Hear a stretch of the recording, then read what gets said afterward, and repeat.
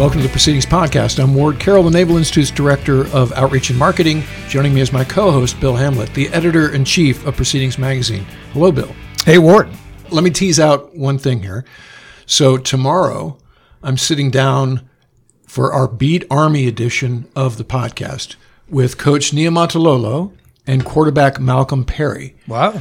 In the afternoon after our event. The Defense Forum Washington is in the morning, right? It's going to be awesome. So I'll try to make this live this afternoon so that maybe people will hear about the Defense Forum Washington that happens basically tomorrow morning, Thursday morning, December 5th, at the museum in Washington, D.C. It's going to be amazing. Correct. We have Acting Secretary Modley is going to be one of the keynotes. We have CNO. Bob Work is one of the moderators, who's the chairman of our board of directors. All the right people about the topics that are relevant right now at the right time. So it's a uniquely Naval Institute type of event. So if you're a journalist who covers this beat, or if you're a member of the Naval Institute or a naval professional, you need to be there tomorrow for the Defense Forum Washington. So that's part A. Part B is, as I'm saying, Beat Army podcast with two major players in that contest coming up on December 14th. So very excited about that. It'll be taking place over in Ricketts Hall in person with those guys. So stand by for that as well. Yeah, fantastic.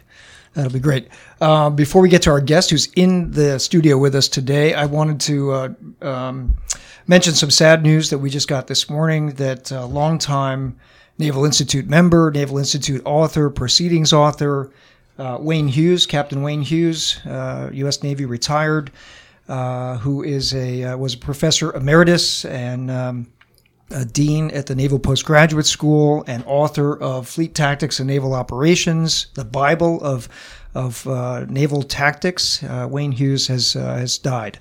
It happened yesterday out in Monterey, California. We found out a few months ago that Wayne, he let us know that he was sick, and so this was not unexpected, but the timing was a little bit probably sooner than we thought. And everyone who knows Wayne, who has worked with him here at the Naval Institute, either in the Proceedings team, the Naval History team, or the press team, we're all, sort of a bit shocked and definitely mourning his passing, because he was just an amazing person, a prolific author who made a real impact on the naval profession over the last over 50 years. Naval Academy graduate, class of, I think, 57 or 58, late 50s. Served on active duty, retired, and then has taught at NPS and written for us books, edited books, written in Proceedings. We had a great conversation with him that Commander Chris Nelson did in Proceedings about 1.5 years ago, where Chris did a great interview with Wayne. We'll be posting some of that content on our social media sites today and tomorrow. But if you are not familiar with Wayne Hughes, I recommend you get a copy of Fleet Tactics, Naval Operations, and read it. Take a look through our archives and look at all the stuff that Wayne has written for Proceedings over the years. You will be smarter and a better naval officer for it. And the good news is his legacy will live on because of his writings. And that's the power of the forum. But as you've said, Bill, a loss of a giant for the community and for professionals everywhere. Amen. Okay, well, let's get to our guest. In the studio this morning is Commander Brendan Stickles, who is the editorial board chair of the Naval Institute. And he's the author of an article that shows up in the December issue of Proceedings on page 16 called The Economics of the American Hero. Brendan, welcome to the show. Thank you so much for having me. I was on here once prior last year talking about economics as well, and it's an honor to be back. Yeah, so this article starts off, Economics of the American Hero. There will never be another Jack Lucas. That is true. Who is Jack Lucas? So I stumbled across Jack Lucas when I was a junior officer. I was stationed in Japan, flying jets off the USS Kitty Hawk, and we used to practice carrier landings on the island of Iwo Jima. So we'd spend about a week out there before each at-sea period at flying camp. So flying late at night, and then spending the days crawling around the beaches of Iwo and exploring the caves. And one of those trips I brought with me me the Bible of heroism, a list of every Medal of Honor winner in the United States, and there was 27 from the Battle of Iwo Jima. So during the week out there, I looked in the index, found Iwo Jima, and read each of those citations. And on a subsequent trip, I read the book "Flags of Our Fathers," a famous book, the story of Iwo Jima. And in that, I read the story of Jack Lucas, which they bury the lead in his citation. He was awarded the Medal of Honor for jumping on 2 grenades to save his buddies. And but what it doesn't mention is the background prior to Jack Lucas. And so I stumbled across the Jack Lucas story as a JO, and have been stewing on it ever since. And so it's really unbelievable, and he's one of the greatest Americans to ever live. When you talk about why you went to Iwo Jima, just in terms of current ops, because I'm used to flying like 13 DME to get to Fentress out of Oceana. Talk about what went into the field carrier landing practice at Iwo Jima. I mean, that was not 13 DME away from, for instance, NAS Atsugi. I mean, that's quite an effort to go bounce. No, it was a privilege to go there. So it's several hundred miles south of mainland Japan and several hundred miles north of Guam and the island of Tinian. So the reason Iwo Jima, the battle took place, is that it's the halfway point between Tinian, where I think it's Tinian, the island where the Enola Gay took off to drop the atomic bomb, and Hiroshima. So I think it's about 600 miles, Ward, south of mainland Japan. So it's literally a 8-mile square volcanic island in the middle of the Pacific. The Japanese treated it during World War II as the first island in Japan, which is why they defended it so aggressively. And it was such a strategic point for us because we couldn't have dropped the atomic bomb if there was Japanese fighter jets taking off out of Iwo. There was 2 airfields on the field at the time. So as this is in 2003, 2006, that I was going there as a young lieutenant. So now there's 1 airfield there. Because the jets are so noisy, we couldn't do touch and goes and practice landing on the carrier in mainland Japan. So they would basically send us into the middle of the ocean to do touch and goes and practice for the carrier. For those of you who don't know that, they literally paint an aircraft carrier on the runway, and we practice landing on it, and landing signal officers stand to enter the runway and grade you. What made Iwo Jima exciting is that it's literally blue water, in that there is no divert. And so to do touch and goes, you need to have a low amount of gas, and that prevents you from going to any other airfield. So as soon as you take off, you're committed to coming back to Iwo. So it's like I said, there were 27 Medal of Honor winners, and tens of thousands of people lost their lives. So it's obviously no comparison. But in this soft world we live in, where you're taking off with a jet in the United States, and you're used to 15 different divert fields and lots of options. At Iwo, it tends to get a little bit exciting as soon as you go wheels up. So what's the topography there? What first time you saw it, what were you struck by? So that's a great question. So it's Mount Suribachi is the highest point, famous for the raising of the flag that turned into the Marine Corps Memorial. It's black volcanic sand. So the sand is very fine and jet black. What's really startling is that the Japanese treat the island as a shrine, and so they haven't done any removal of the equipment. So there's literally still amphibious vehicles now decaying after 80 years. On the beach, you can if you're walking around a field, you will find helmets and scraps of metal, as if it really feels like you're walking around a World War II historic battlefield that very few people get to go to. So, like I said, as a young lieutenant trying to figure out leadership and trying to figure out development and thinking about the sacrifice that the greatest generation made, it was a formative experience for me to go there. So, spoiler alert for our readers, our listeners who haven't read the article yet, but Jack Lucas is a young Marine. We'll get to how young in a minute. Young Marine, he's in battle in Iwo Jima. A couple of Japanese grenades arrive in the foxhole with him and his 3 buddies. He dives on grenades, and that one explodes.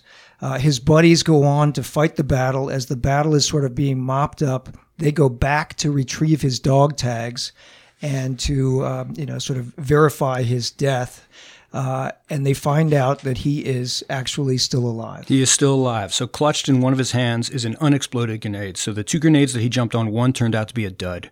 The grenade that exploded, he took in his right side, but as the Marines at the time said, he was too young and too stupid to die. So he was very much alive. They got him out to a hospital ship, and 21 surgeries later, he survived. And not only did he survive, he thrived. He went on to live a long and productive life, and died of natural causes in 2008. Still at the time setting off metal detectors when he went through airports from all the shrapnel in his chest. But what's fun, what that made it really fun as an amateur historian to read his Medal of Honor citation, read about his actions in a book, but now you can go on YouTube and literally Google Jack Lucas and watch interviews with him in his 60s and 70s talking about the incidents and talking about being a Marine, and talking about life. So he's an unbelievable story. So the reason he lived so long is because he joined amazingly young. So that's what I came to discover over the course of my career. As a young lieutenant, I had a huge man crush on Jack Lucas, and I fell into the trap of, man, they don't make them like they used to. I'd give anything to have a couple of Jack Lucases in my squadron. But the fact is, Jack Lucas was a runaway middle schooler. He joined the Marine Corps when he was 14 years old. He forged his mother's signature, fast-talked his way into Paris Island, and then was assigned as a truck driver in San Diego as a 16-year-old. Rumor was that Iwo was going to be the deciding battle of the war, so he went AWOL, abandoned his post, stowed away aboard a ship where the other Marines hid him and fed him bread. So he was busted down in rank back in San Diego and was being processed for desertion. In absentia. In absentia. When he stormed the beaches, got himself a weapon and started fighting the Japanese on Iwo Jima, and then jumped on a grenade, won the Medal of Honor, became a national hero, and lived a long and fruitful life. So what I thought, so again, as a lieutenant, I was fascinated with the Jack Lucas story. So, but when he was awarded the Medal of Honor, when bestowed the Medal of Honor, he was 17 years old. So he was 17. He turned 17 on board the ship. So the ship left San Diego, pulled into Hawaii, left Hawaii. On the trip between Hawaii and San Diego, he celebrated his 17th birthday, hidden on board the ship by his fellow Marines. And then 6 days after his 17th birthday was when he threw himself on top of those two grenades. So you go on in this article to say, I'm going to read a little bit here. So after the war, while his peers went to college on the GI Bill, Jack continued his education by starting high school as a freshman. As a freshman in high school. With the Medal of Honor. That's right. He probably had some interesting, what did you do on your summer vacation stories. Oh, unbelievable. So there'll never be another Jack Lucas. Of this we can be certain, but Jack's story begs a question. What was a 14-year-old doing in the United States Marine Corps? And you say the answer is less about 7 December 1941 and more about 24 October 1929. Less about Pearl Harbor, more about small towns across America. Less about the Great War and more about the Great Depression. Talk to us about that. So if my question was, well, two things. One is that as a lieutenant, like I said, I love Jack Lucas. As a commander and a commanding officer, the last person I would want in my squadron is a runaway middle schooler. I hate to be disrespectful to the memory of Jack Lucas, and like I said, I love him. Fascinating, wonderful American. If we're going to build our Pacific battle plans expecting middle schoolers to forge their parents' signature and join the Marine Corps and join the Navy, like that is not a scalable or replicable model. And so as a leader, I long for Jack Lucas, but at the same time, that is not who we want. And so the question I asked is, hey, if the Great Depression built the greatest generation and put people like Jack Lucas into those extreme circumstances, the next great economic shock, the Great Recession, the financial crisis of 2008 and 2009, what kind of people did they put into the military? And is there any comparisons we can draw? And so this didn't start out as an idealistic article about the modern military.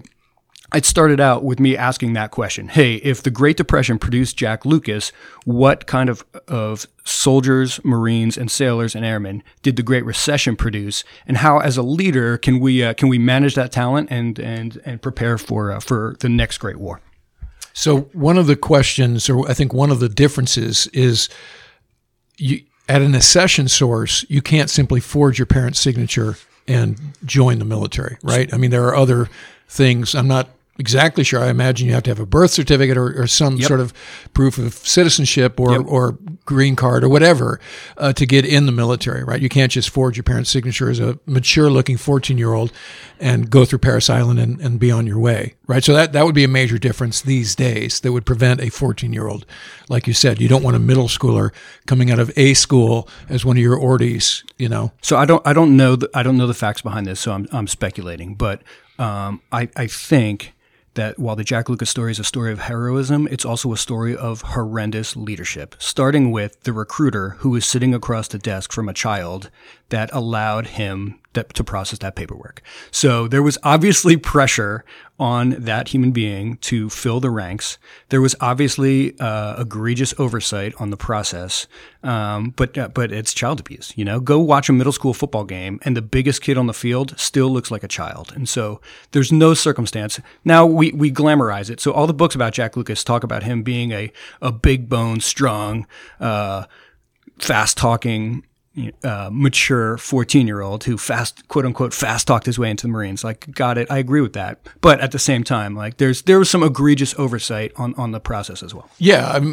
I mean, but as I look at the pictures that accompany this article, he doesn't look like a 17-year-old. That's right. So let's imagine that 3 years before this, he didn't look like a 14-year-old. And everybody, and frankly, they were allowing 17-year-olds to join. So the delta between a 17-year-old who looks young and a 14-year-old who looks old, again, I don't think it was necessarily vindictive or malicious, but they were expanding ranks at such a rapid pace post Pearl Harbor that obviously some corners were cut that allowed for people to come in. And if Jack Lucas, he couldn't have been the only 14-year-old to make it through, right? So we're talking about him because his story has a happy ending. I'm sure that in Europe and also in the Pacific, there were other children who made it through that didn't come to such a positive result. But it's shocking to think about. So you go on to write, ironically, the key to finding the next generation of heroes comes not from the story of when Jack Lucas was born, but instead from the day that he died, the story of the day that he died. On that day, 5 June 2008, the Dow Jones Industrial Average was at 12,604. Unemployment was strong, and the geopolitical picture was as stable as it had been since September 2001. And within a year, the Dow would fall basically to half. Unemployment and student debt would skyrocket. Middle-class wages would continue their great stagnation. The Great Recession was upon us. It would have lasting effects across society, especially in the dynamics of the all-volunteer force. Move on from there to where we are now economically and also with military recruitment and retention. Sure. So two once-in-a-century things happened in the 2008-2009 time frame. The stock market got cut in half in a 12-month period. And then in 2008, war deaths peaked in Iraq, and in 2009, war deaths peaked in Afghanistan. So the two most violent circumstances in as far as deaths in the military coincided with the biggest economic shock since the Great Recession. So that drove a couple different socioeconomic factors that changed the dynamic of the all-volunteer force. So my thesis is that while you'll never have another Jack Lucas, those two things did put people into the military that are the next generation of American heroes that Jack Lucas would surely be proud of. So the three parts of that crux is that we in the United States are blessed with an increasing population. So we're also cursed with some middle-class stagnation and lack of social mobility that makes the military look like a very attractive option for a variety of reasons.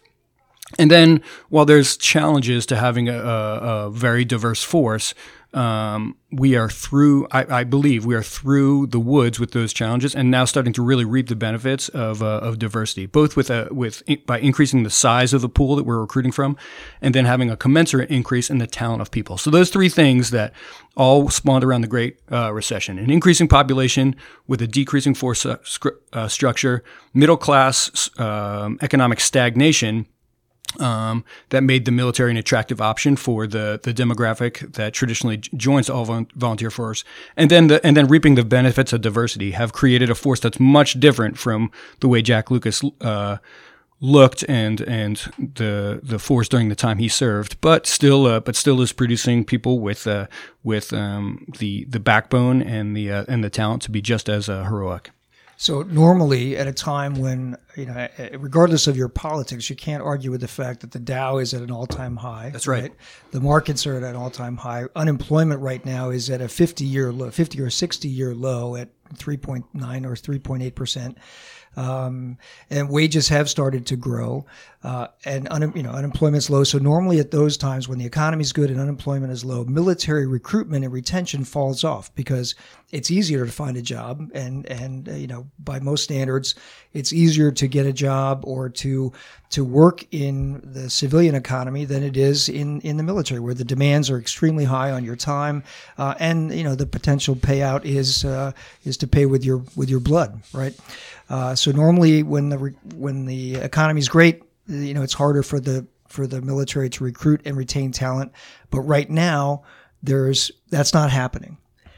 That's not. So I think that the middle class. There's a lot of research going on about the middle class stagnation. So if you're one of the 10% of the richest Americans, your pay has gone up about 70% since 1990. If you're one of the poorest 10% of America, your pay has gone out about the same. So the richest and poorest in America, their salary has increased. The middle three quintiles have not. They've gone up about 40%. And so that's that middle class squeeze that is well publicized, especially in the presidential campaign. On the campaign trail, the income inequality discussion, that's what they're referring to.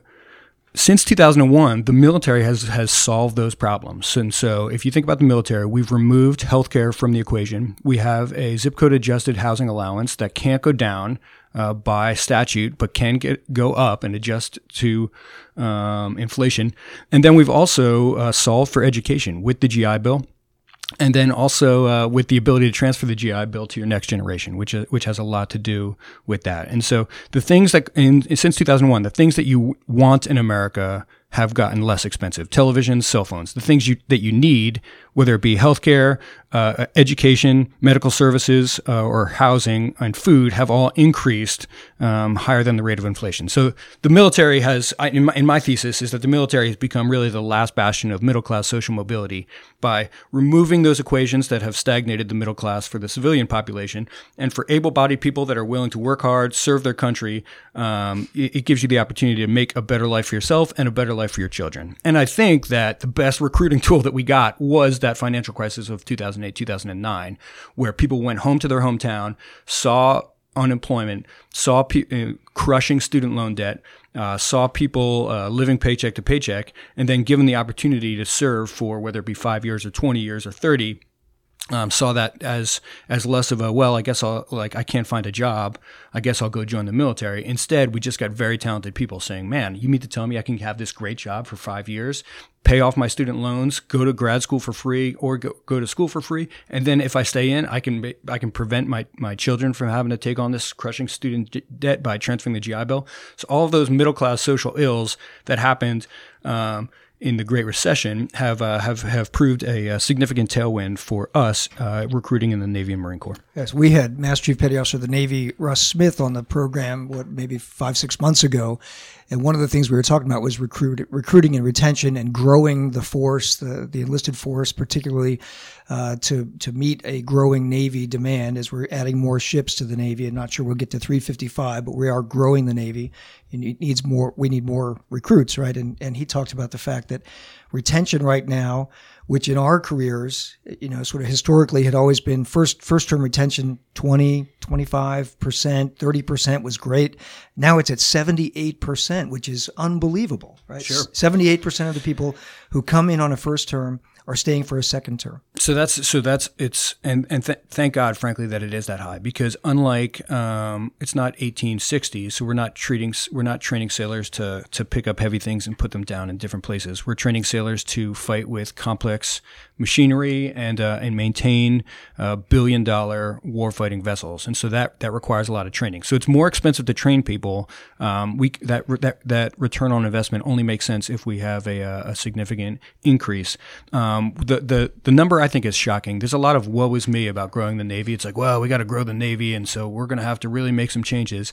I don't think that's true. And so right now, approximately in America, there's 330 million people and there's 330,000 sailors. It's almost exactly 1/10 of 1%, which if you compare the size of the Navy during the Cold War on the day the Berlin Wall fell compared to population, we're less than half the size of the Navy at the time. So it's been a 230% increase. It would be a 230% increase to get the Navy to the same size based on population. And so I really think that as compared to other countries that aren't nations of immigrants, that have stagnating or decreasing populations, the fact that our population is expanding, we can grow the Navy by maintaining that 1/10 of 1% of the overall U.S. population. And that is such a small fraction of Americans that are serving in the maritime services in uniform that we can get bigger and then also get better.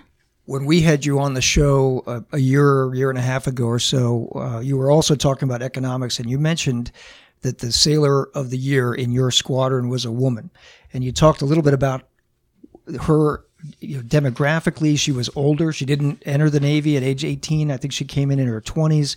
She had finished college or had some college. She had a lot of college debt, and that changed the behavior and the maturity level of the sailors that were in your squadron. So that I believe that to be a fact. So the average sailor that I would check into my squadron, if I was going to pick just the median new check-in, where the stereotype is an 18-year-old kid who didn't have a lot of options, and his parents kicked him out of the house, who joined the Navy. Like that was 100% not the case. The average sailor that I would check in had some college, either an associate's or a bachelor's degree. All of them had student debt, and they were between the ages of 20 and 24 instead of between the ages of 18 and 22. So the hypothetical squadron that I referred to in the article is my squadron. So I still had all of my check-in data. So I looked at those numbers, and over a third of my enlisted sailors had some college.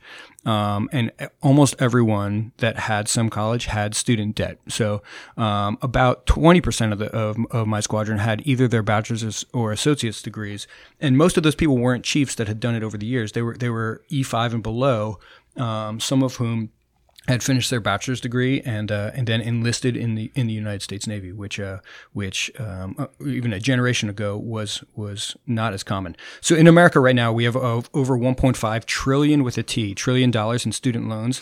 That's $600 billion more than the credit card debt. And so it's a significant problem, which is why you hear people talking about it. And so that problem, I think, is a benefit with some of the other cultural and changes. So everybody now talks about the gig economy and people not wanting a long-term career and wanting to bounce back and forth between careers. Well, that's all great unless you're sitting on a couple dozen thousand of $60,000 of student loans, and so without healthcare. So yeah, all of those drivers makes for some people who are already predisposed to serving. Those middle class social mobility options in the Navy make the military, I think, a very attractive option for a lot of people. The military increased the recruitment goal by 13% last year, and then still met the goal and it's very competitive still to join without decreasing the quality, despite, as you said, the unemployment at 3.6% and the Dow up about 20% on the year. So it's an interesting time, and I think the Navy is not wasting the opportunity, but it's driving a lot of talent towards the force that we're benefiting from. The other thing we can't take for granted is the national mood towards military service. Of course. So I'm old enough to remember the Vietnam era. I lived in the Washington, D.C. area at the height of the protest movement.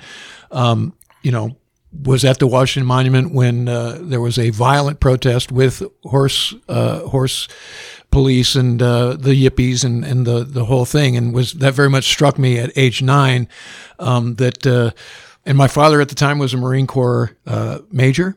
And so I remember that vibe, that atmosphere very, very, very distinctly. And so when I got to the Naval Academy summer of 1978, a lot of that had eroded.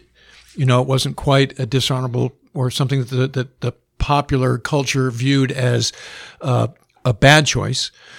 But certainly 9/11 accelerated the change to the idea that it was a laudable choice. And now we see the thank you for your service thing, and everybody's a war hero that, whatever you do when you join. So that doesn't hurt against this economic background that you're talking about. It sure does not. I think the pendulum is swinging. It's not swinging back. It's normalizing a little bit. Don't get me wrong. I still get my 10% discount at Home Depot, and I appreciate them providing me that. But you're right. America has a very positive attitude towards servicemen and women and people who, given full employment, basically full employment in the economy, people who still forego those civilian opportunities to go serve in uniform, get a lot of positive attention, which is great. We shouldn't take this for granted. It's more fragile than we think. And you look at what has happened around the Gallagher trial.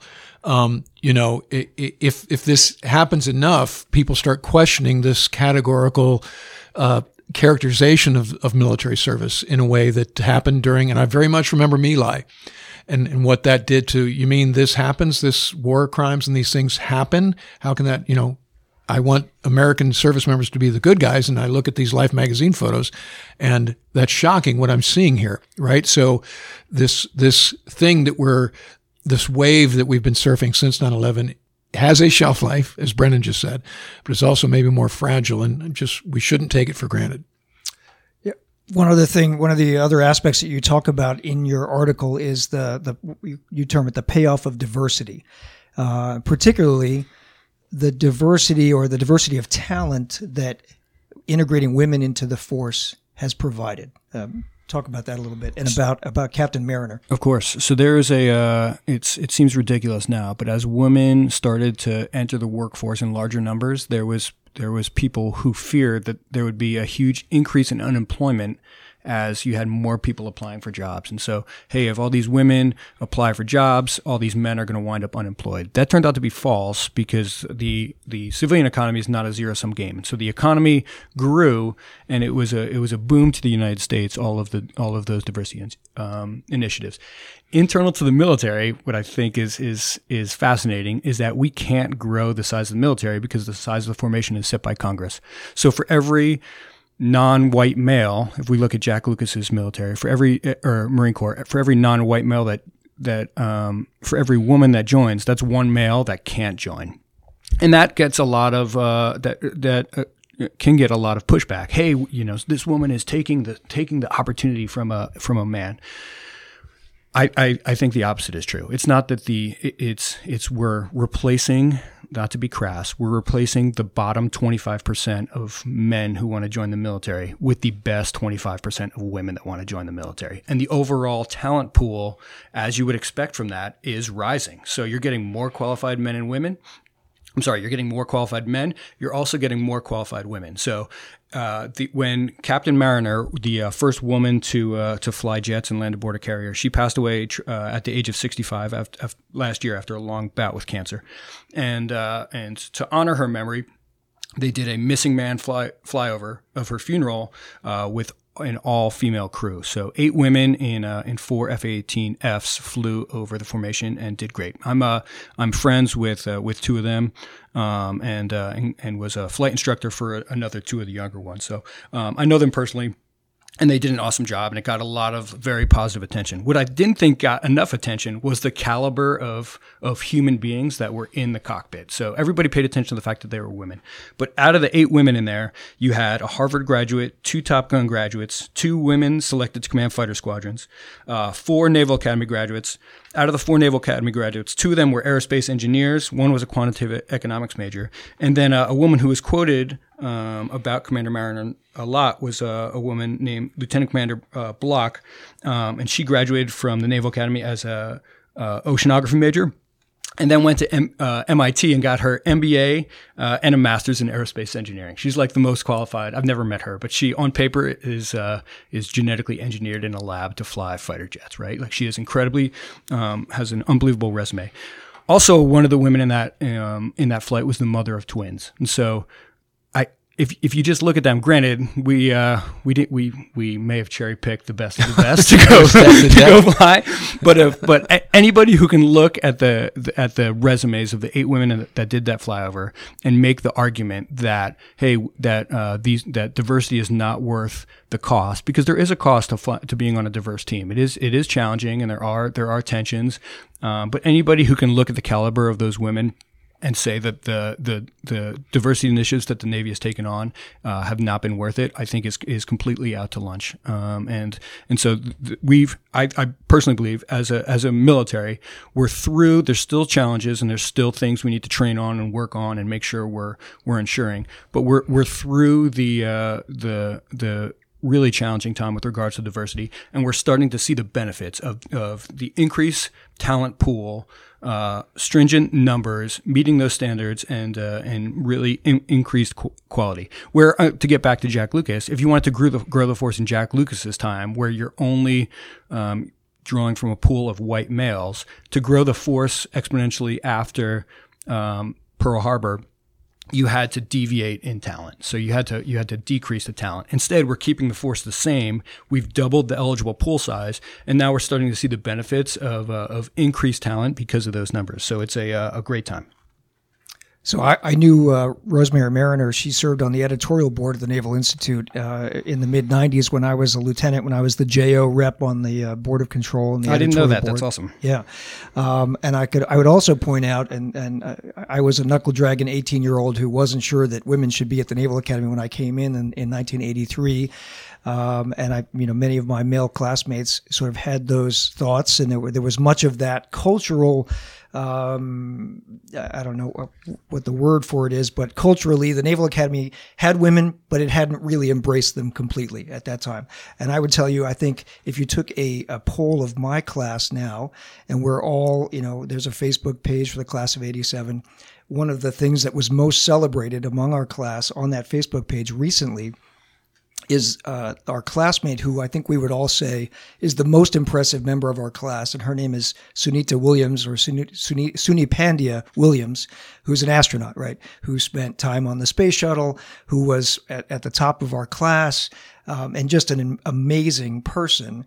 And, she flew Navy helicopters. She got into the NASA program and all that stuff. And she had a school named for her up in Massachusetts, where she's from. And we were all celebrating the fact that, that Suni has a school named for her.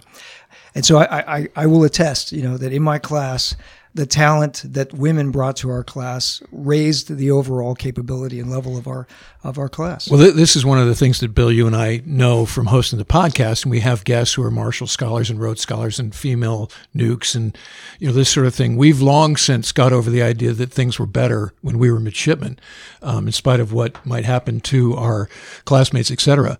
And that's what the internship program here showed us as well. I mean, it's a celebration of diversity in terms of who are our interns. They come from all races and all both genders, and they're, to a man and woman, highly impressive, highly motivated, all kind of fire and forget type of people. And so I think what we're saying here is it's okay, old guys. Yeah, things are working out. We were talking earlier about changing the narrative. So the narrative is not, hey, everybody has a right to serve, and so we're going to give these 25% slots to women because everybody has a right to serve. Like, no, that's not what we're looking at. This year in May, 7 out of 10 high school graduates are going to be women, and so college graduates. No, I'm sorry, 7 out of 10 high school valedictorians are going to be women, and so it's about bringing the best people and the most capable.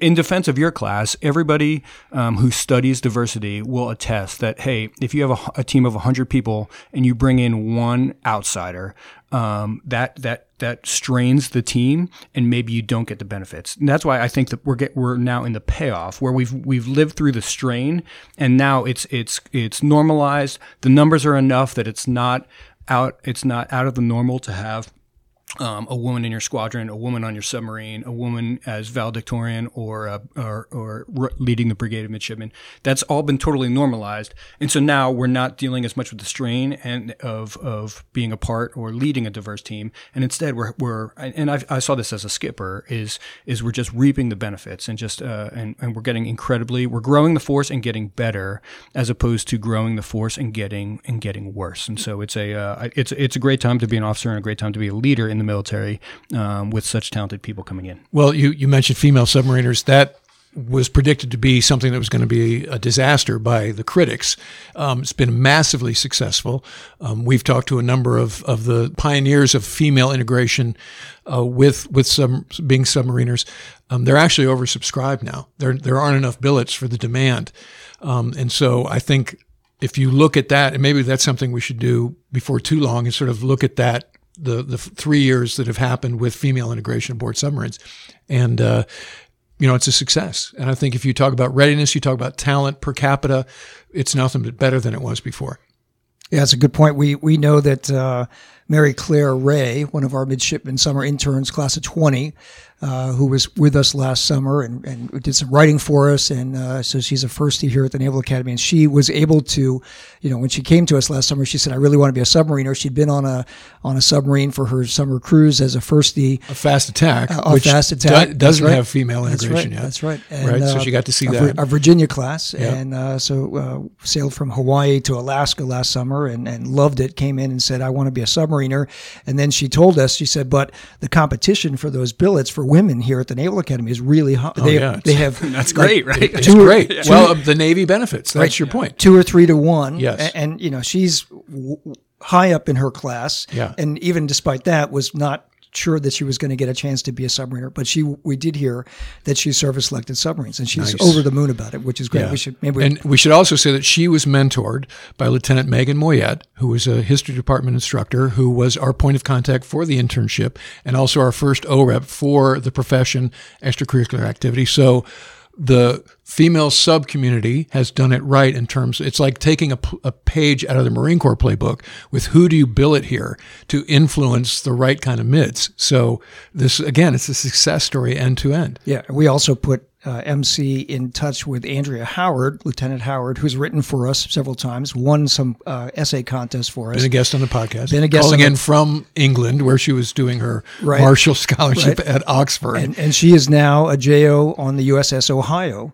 Out in the Washington State area, right? So she's a JO, fully qualified submariner wearing dolphins, class of 2015 grad.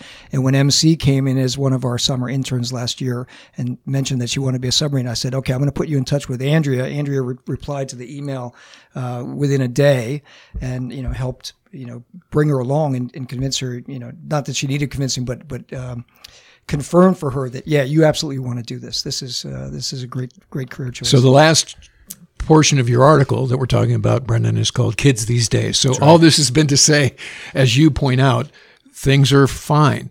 We're not maybe breeding because of the situation, the Jack Lucases of the world, but that's not entirely a bad thing. I agree. And things are going fine. So there's in the difference between Proceedings and naval history is we're doing policy and trying to drive the future. If with all of these good news stories that we're saying, there are a couple things that I hope people are asking questions and looking forward.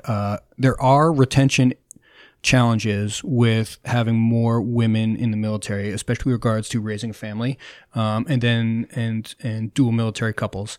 And we've had that conversation on the podcast. Who was our guest that we had some time ago? It was a female lieutenant commander. Was it Hakiko? So Ken and Ashley Akihiko are a dual military couple who have done some great research and writing on this. Both did the career intermission program together, have a beautiful family. He's a skipper, and she works in Second Fleet. So there's a lot of good examples that the Navy is trying. I know who it was Allison Maruka. Yes, that's exactly who it was. Yeah, so that we entreat the audience to listen to that episode because it's pretty definitive about what you're talking about in terms of the challenges. So the other one on that is on base childcare. Like if you're going to do this, hey, you need to go all in and expect that these people that you're bringing into the service are going to serve long careers and there's differences to that. And then socially, all of these tailwinds I talk about with the middle class, hey, hopefully as a country we can solve those. But if we do solve them, how will that affect recruiting and retention? So the state of Tennessee, the volunteer state, which has a disproportionately high amount of enlistment, they've gone to free college. So community college is free in the state of Tennessee, and I don't think there's a lot of research being done on whether or not that's affecting military recruitment, which I think will be interesting. If we get healthcare under control as a country, maybe that will change. If somebody comes in and waives all student debt, which I don't think will happen, but people are making noise about, hey, we should be leaning forward in the straps as a Navy and looking at these societal issues that we're benefiting from, and frankly, we should be rooting as a country that all of those get solved. But if they do get solved, how will that change our force? And so hopefully we have smart people thinking and reading and writing about that. Great. Well, this has just been a fun conversation because we've sort of started off with World War II, Iwo Jima, the story of Jack Lucas, which was just an amazing story of a 14-year-old who ends up in Iwo Jima, Medal of Honor recipient, and then sort of weaved our way through this conversation about where the current force is and the status of enlistment and recruitment and retention in the Navy and the Marine Corps, and where women in the military, diversity, how that's impacted quality of human talent in the services. And you wanted to mention one more thing at the end here. So there is that intangible piece of the Jack Lucas story. Do people still have the willingness to do what it takes to win in a violent conflict? And I think over the last 12 months, we tragically seen examples of that. The one that is the most tragic, and I'll give, coming up on Army Week, I'll give West Point credit. During the Parkland school shooting, a JROTC student by the name of Peter Wang, who's a Chinese immigrant, he was wearing his JROTC uniform, and he was holding the door open to help his classmates escape when he was shot and killed. And he was the first person posthumously accepted into West Point in the West Point class of 2025. So he wanted to grow up to join the Army, and West Point did the right thing and welcome him. I wish that was a single data point, but there's actually 3 data points that make a line. A year later, a guy by the name of Riley Howell, who's a ROTC student at North Carolina, was killed in a school shooting when he was also defending his classmates. His police gave him credit with knocking him off his feet and disarming the shooter. And a guy by the name of Brendan Bailey out at a STEM school in Colorado had already enlisted in the Marine Corps under the delayed entry program. And was going to go to Parris Island the day after he graduated when he was shot and killed during a school shooting, and also buried with full military honors. So while it's hard to replicate the circumstances of Iwo Jima, obviously I'm not worried about the young generation being willing to do what it takes to sacrifice themselves and put other people's lives ahead of their own. So I'm pretty happy with the direction the country is headed and the military is headed, despite it's easy to be cynical about it, but we've got a lot of great things going for us, and it's a great time to be a leader in the military with some great people coming in that Jack Lucas would surely still be proud of. Fantastic. Well, Brendan, it's always great to have you here in Beach Hall, whether you're leading the editorial board or here as a podcast guest. I know you're not unhappy to be out of the EEOB, where you're working there on the Vice President's National Security Council. So it's great to have you. Thank you for everything you do for the Independent Forum, and we'll hope to have you on the show again very soon. Thank you so much for all you guys are doing. It's an honor to be a part of this great organization. All right, we'll catch you all again tomorrow with that special story about Navy football leading into the Army-Navy game that Ward's going to talk to the coach and the quarterback. And then we'll catch you next week with an interview with Lieutenant Commander Jeff Vandenagel, who was the first prize winner in the Rising Historian category of the CNO Naval History Essay Contest. His article is also in the December issue of Proceedings. Look for it. It is an amazing story, lessons learned from the British Royal Navy experience in the Falklands War, played forward into some lessons that could apply to the U.S. Navy operating in places like the South China Sea in the future. So that wraps up this episode. Victory begins at the Naval Institute. We'll catch you next week.